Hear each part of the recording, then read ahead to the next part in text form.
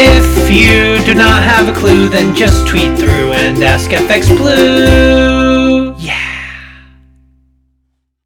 Hello, good morning. It's Friday the 25th. I'm FX Blue and this is the market brief. So the MPC did nothing.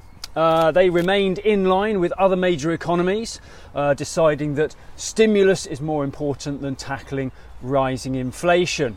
As such, they left bond purchases and interest rates unchanged.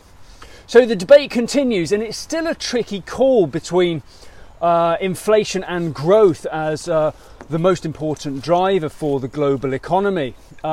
Within that debate, it seems that most of the market is more concerned about the inflationary risk than most central bankers. And perhaps that's only natural. Traders, of course, crave the volatility that would come from any action taken against inflation. But meanwhile, the central banker's mandate is for stability and calm.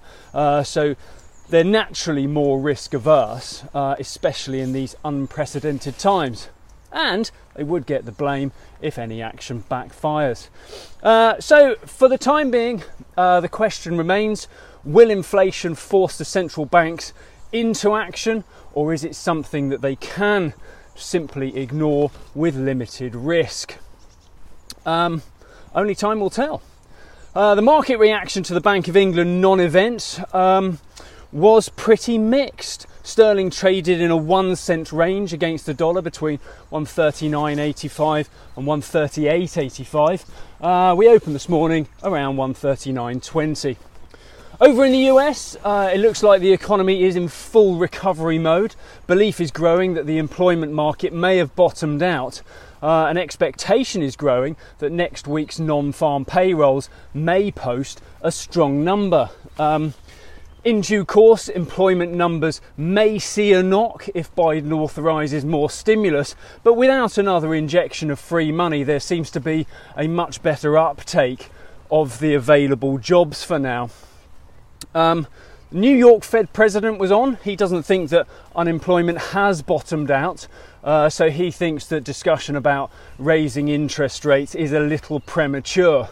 US inflation is already at 5% though, so there is a discussion to be had about why it's risen so far so fast. Low interest rates tends to be the blame at the moment, but that is ignoring the unprecedented levels of stimulus that has been injected into the economy. But with inflation growing and the only action to be reiterating the transitory label, the consumer may draw on his purse strings until the market becomes a little bit more rational. Worth keeping an eye on consumer spending and retail sales there. For now though, the dollar index remains around 91.80 and euro dollar pulled up way short of challenging 120. We peaked at 119.55 yesterday, and we opened this morning slightly lower, around 119.40. So that's it from me, capping off another week. Hope it dries up for the weekend. Join me again on Monday.